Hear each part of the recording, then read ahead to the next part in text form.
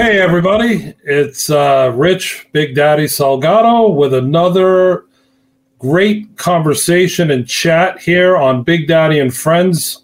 It's my honor and pleasure to have Dan Kaplan of The Athletic. Hey, Dan, how you doing, my man? I'm good. I don't know if I've ever had anyone say honor or pleasure in introducing me before, so thank you, Rich. Big Daddy. Listen, absolutely, and we go way back. So anyway, let's tell the viewers and listeners a little bit about you and how you got started and what led you to all your success that you are currently having and continue to have. Well, I was a senior in college. I went to a little school in upstate New York called Hamilton, and I liked to write a lot, and I liked the news, and I didn't know quite what to do with my life. So someone suggested, "Hey, you sound like you could be a news reporter because you like to write, you like news." So I took a test at Columbia Journalism School to try to get in. Went to backpack through Europe for 6 months, and while I was there, I found out I got into Columbia.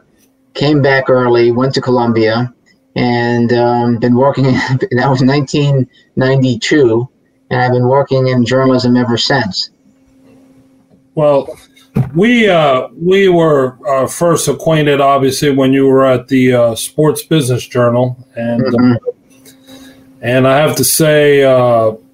You made me famous. You did a nice article on me. So I still thank you for that. And that was, I guess, in the beginning, really, you were there over 20 years, right? When I got out of journalism school, I always envisioned I was going to write for the New York Times. I was going to be covering the White House. I think that's what everybody thinks they're going to do. When I got out of journalism school, it was for the younger viewers, this is a history lesson, but it's the first Bush recession. It was a difficult time economically in the country, the early 90s. It's what led to the transition to the Clinton administration. So I took whatever job I could get, which was a small newsletter in Washington, which I stayed with for 2 years. I transitioned to a banking newspaper in New York and then to a wire service. And while at that wire service, one of my colleagues is someone who probably don't know this, Big Daddy. One of my colleagues at the wire service was Liz Mullen, the labor, and she's been at Sports Business Journal now, I think 22 years. I left after 20 years. Mm-hmm. She got approached while we were at the wire service about this new startup called Sports Business Journal. She left. I called her up. I got the contact information, and lo and behold, a week later, I was hired by Sports Business Journal. So Liz and I were.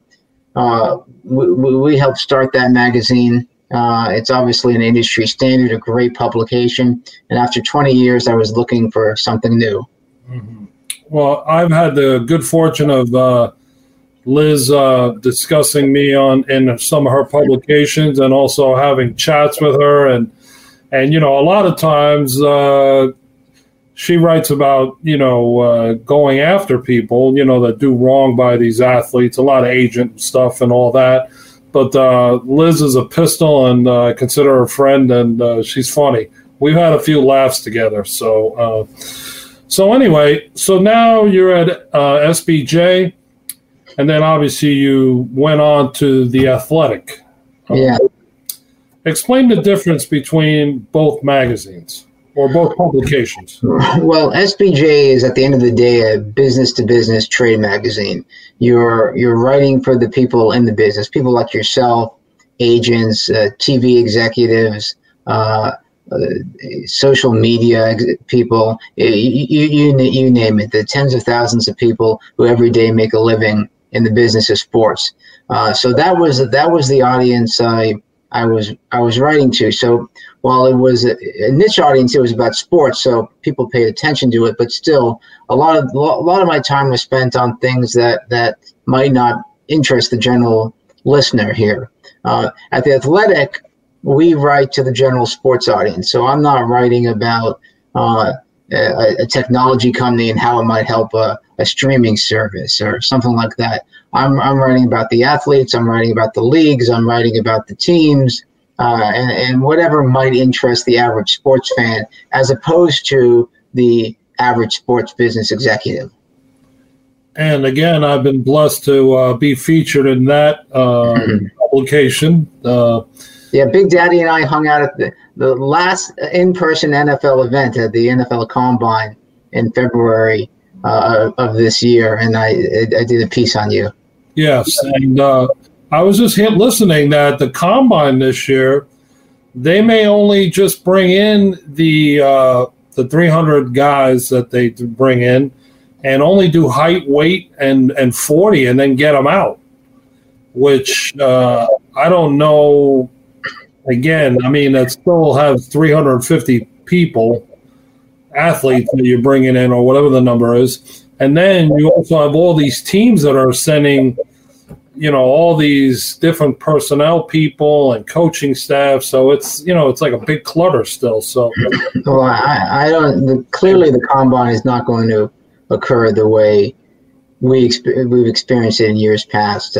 I haven't heard the precise details on what it's going to look like, but I'm sure it'll be a slimmed down version. Yeah, I don't know if I'll even go this year, because you know what, you don't know what the access will be like. You don't know where anybody's going to be, or who, what, where, and when. So I guess it's one of those, wait and see kind of deals. And are you going to the Super Bowl? I mean, because that's another one that's going to be slimmed down. Well, if the Buffalo Bills get in, I will be there, because obviously my baby brother is a coach on that staff. So fair point. And they're playing well. They listen. I just hope they keep winning, and it would be great for my brother, and obviously for the city of Buffalo. The Pagulas are great owners, great people. I've become friends with Kim Pagula, and it would be great to see that happen. So, but one game at a time, and we'll see. So, well, they looked good last night. Yeah, they. I speak to my brother, especially. It's funny, after they've been on national TV now at night. So we had our chat around 12, 15 or so, and he was so excited. They were able to sweep New England for the first time since, I believe, 1999 or 2000, and so they're on their way, and they just have to keep focused and hopefully keep doing the things that they're doing. So anyway, it's safe to say, just for the viewer and the listener, that your main focus is the NFL, correct? It's my principal focus, but last night I was busy on a story on the soap opera that is the legal battle between the Washington football team owners, the principal owner, Dan Snyder, and his limited partners, who have a very knocked down, drag out legal battle going on over the future ownership of the team. But I do other stories. I had a piece about LeBron James suing a photographer earlier this week that got a lot of attention, a lot of interest on the site. So I my title is sports business writer, a senior sports business writer. So that takes me into a lot of areas, but they do want me focused primarily on the NFL for obvious reasons. So let me ask you a question to put you out there in front of everybody. Who do you think is going to end up in Tampa? Well, first of all, I'm the sports business writer. I'm not the sports writer. So I know, but that's why I was more equipped to answer this question than I'll never forget sitting next to one of our at the Miami Super Bowl. We had an athletic dinner. I won't give away who it was, but I was sitting next to one of our senior writers, football writers, and we were talking about that game. And I remember suggesting, I don't see how the 49ers win because Mahomes is so much better than Garoppolo. And he went through all the statistics about why Garoppolo was just as good as Mahomes. And I just looked at him like he was crazy. And, of course, we saw how that game ended. So if I see Mahomes back in the Super Bowl, probably against Green Bay, and which is an easy prediction, but that's the one I'm going with. Well, it was funny. Last year, obviously, I went out on a limb, and I've been fortunate to be a Super Bowl correspondent for Fox and Friends every year since about 2008. My picks have not been the greatest, but last year I just went with my heart, and I said Kansas City would win. And if you would have saw the looks I got from everybody, they had San Francisco taking the trophy home before the game was even played. Mm-hmm. Again, I proved America wrong, which made me laugh and smile at the same time. But I was, like I said, I was going with my heart. Due to the relationships there with, so many people on that staff. And I was cheering for Andy Reid and Steve Spagnuolo, the two important people in my life and friends for years now. So, but this year I'm a little biased, obviously, due to the fact that I have blood in the game, and we'll see what happens. I'll just leave it at that. I'm not going to make any predictions. I'm cheering for my brother. So, well, I just hope if it's Buffalo, if they especially if they get to the AFC Championship game at home. I know that would be on the road if KC won their first game, but that fans are allowed in the stands at the New Year. Is it New Year Field? What's the new name of that stadium? I'm trying to remember. I don't know if it's New Era. It's not New Era anymore. No, it's not. The Buffalo Bills home stadium. Yeah, Bills Stadium. I don't even know if they got a title sponsor yet, but anyway. It'd be nice to see fans in the stands there. Yeah, that's the one thing that my brother said to me one time. He's like, you walk outside and it's like, wow, nobody's here.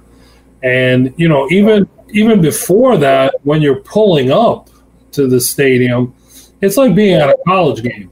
And I've had the good fortune of being there a few times, and they have some of the greatest fans, I think, in sports up there. And for them not to be able to enjoy the success that the team is having right now, it's a shame. Even if you had 20 or 30,000 people, at least even if you had 10 would be outstanding for somebody to be able to share that, with the team. And it's outside, you could social distance. I'm not, I don't want to get into the politics of it, but it seems strange with all the signs that you can't social distance out in an outdoor large venue. So let me ask you this, Dan. We'll get into the business side of things.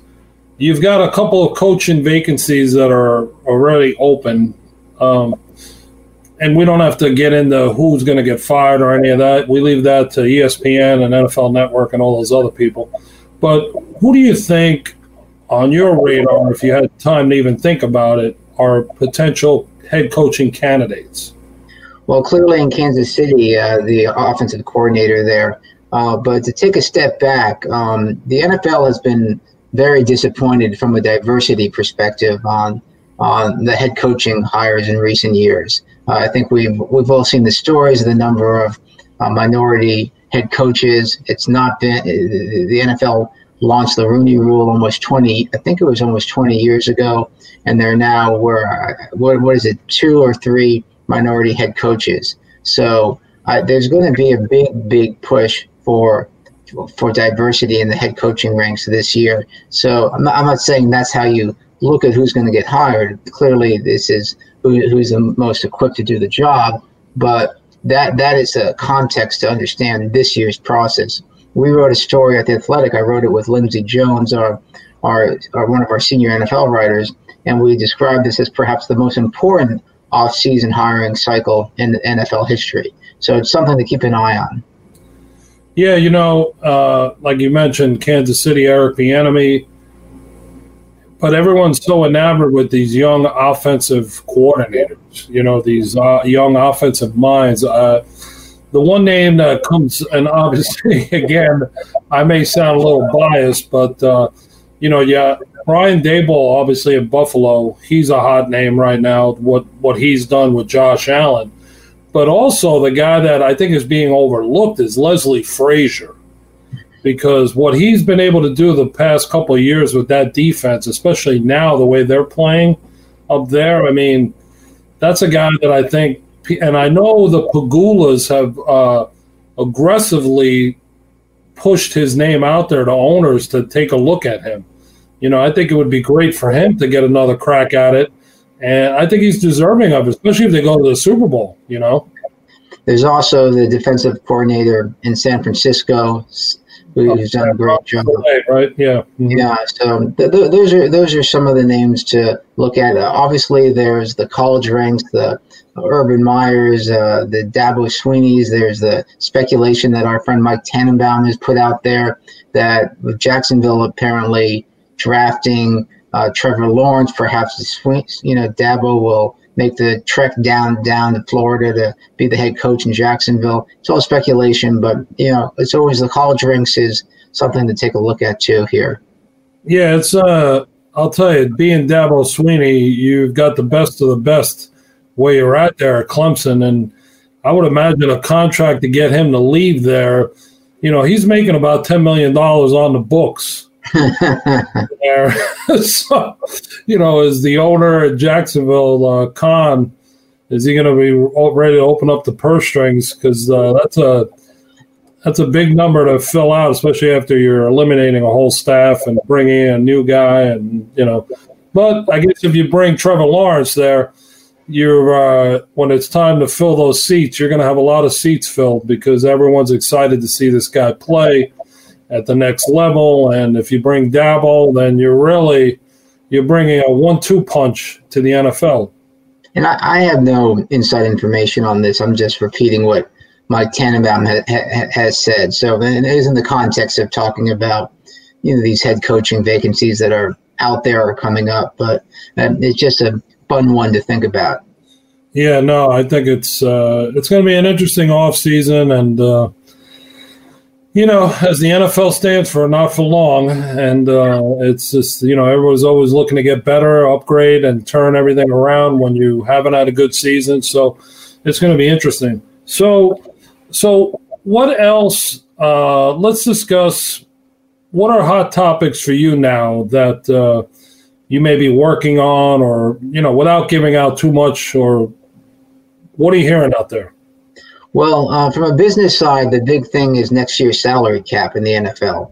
The league and the union struck a deal going into this season that the cap could not fall below $175 million. It's $198.2 million this season. If the cap probably otherwise would have fallen well below 175, because with no fans in the stands, you're taking about 1/3 to 40% of NFL revenues away, and the league is a $16 billion a year business, so it's a substantial sum of money that the league is out. There's talk the league will probably go to a 17th game for the NFL schedule next season. That could mean more TV money coming in. So that's why the NFL is trying to figure out the salary cap. They're trying to figure out if they're going to have some new TV deals to account for the 17th game.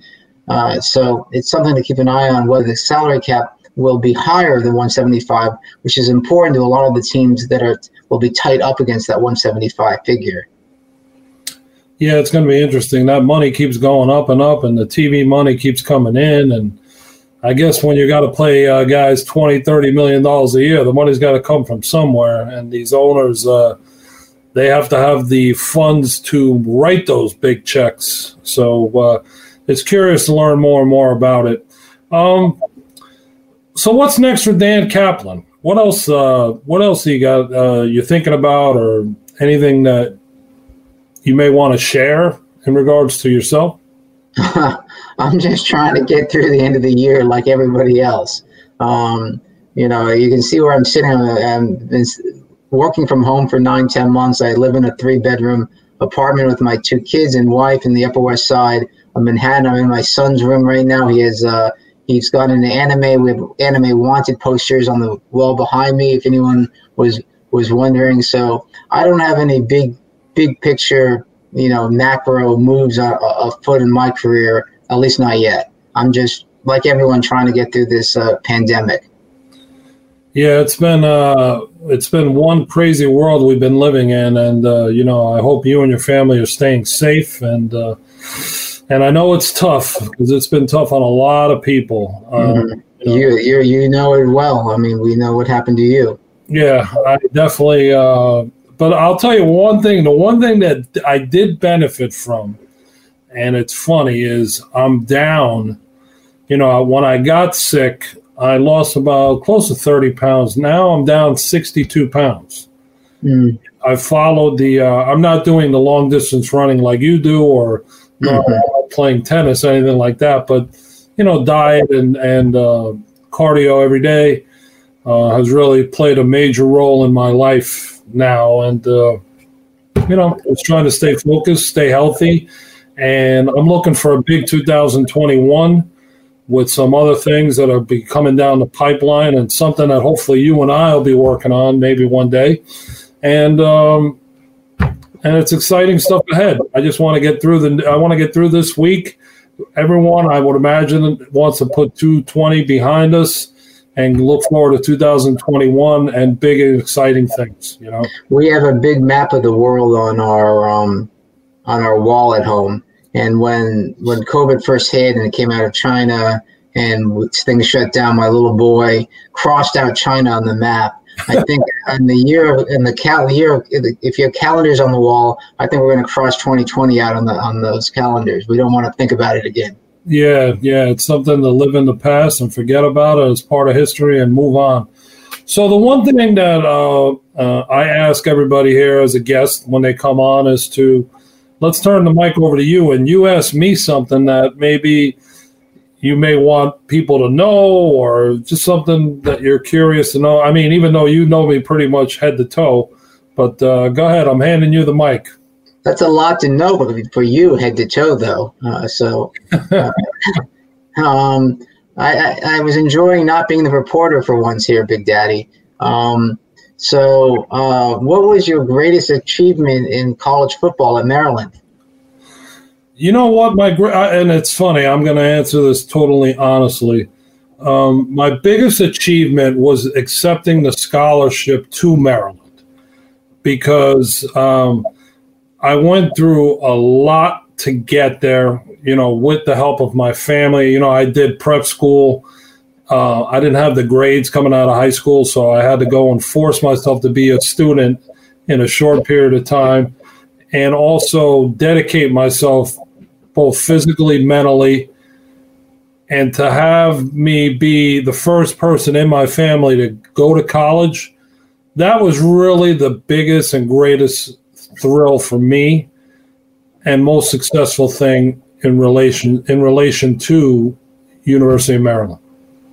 Okay, but what about your on-field play? Was there a play, a game that? I can tell you one thing. There was one time where, for whatever reason, I did not think I was playing, and I did not get. And this is funny. I don't think I've shared this story with too many people, but I'll share it with you. I didn't get taped. I used to always get my ankles taped, my wrist taped. And for whatever reason, I didn't do it. Then all of a sudden, Big Daddy, you're in. I'm like, oh my God. Like, I almost had a nervous breakdown on the sideline. I didn't know what to do because I was not geared to do it. Well, I'll tell you, I did it. And I walked like Fred Sanford the next day because my ankles were so sore from not having the support of being taped, you know, and you know, that was probably one of the things I'll never ever forget, because I said, wow, this is when you really need to take things into account and be serious. And, you know, hey, someone's laying out all this money for you to be a student athlete and perform at your best. So that was a lesson well learned. Always be prepared, right? Exactly. So, you know, those and there's so much history with Maryland, so many people, this and that. And, you know, there were great times. Unfortunately, I was there when Len Bias died. And, you know, that was a real rough time period there. But what was it like? What was it like when that happened? Well, I remember I walked to class the next morning, and I had a class that was summer school, and there was about 50 to 60 people in the class. And the teacher got up in front of everybody and said, class is canceled.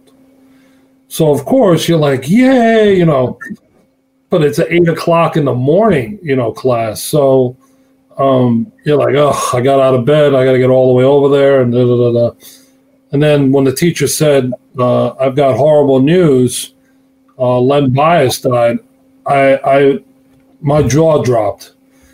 And for me, I was fortunate enough I wasn't friends or buddy with Lenny, but I was able to meet him a few times, and I had a class with him that was funny. He came to class one time, and they gave him a standing ovation because they had beat North Carolina. And if I was a betting man, I was going to say, they got home whatever time it was, and he showed up to class the next day.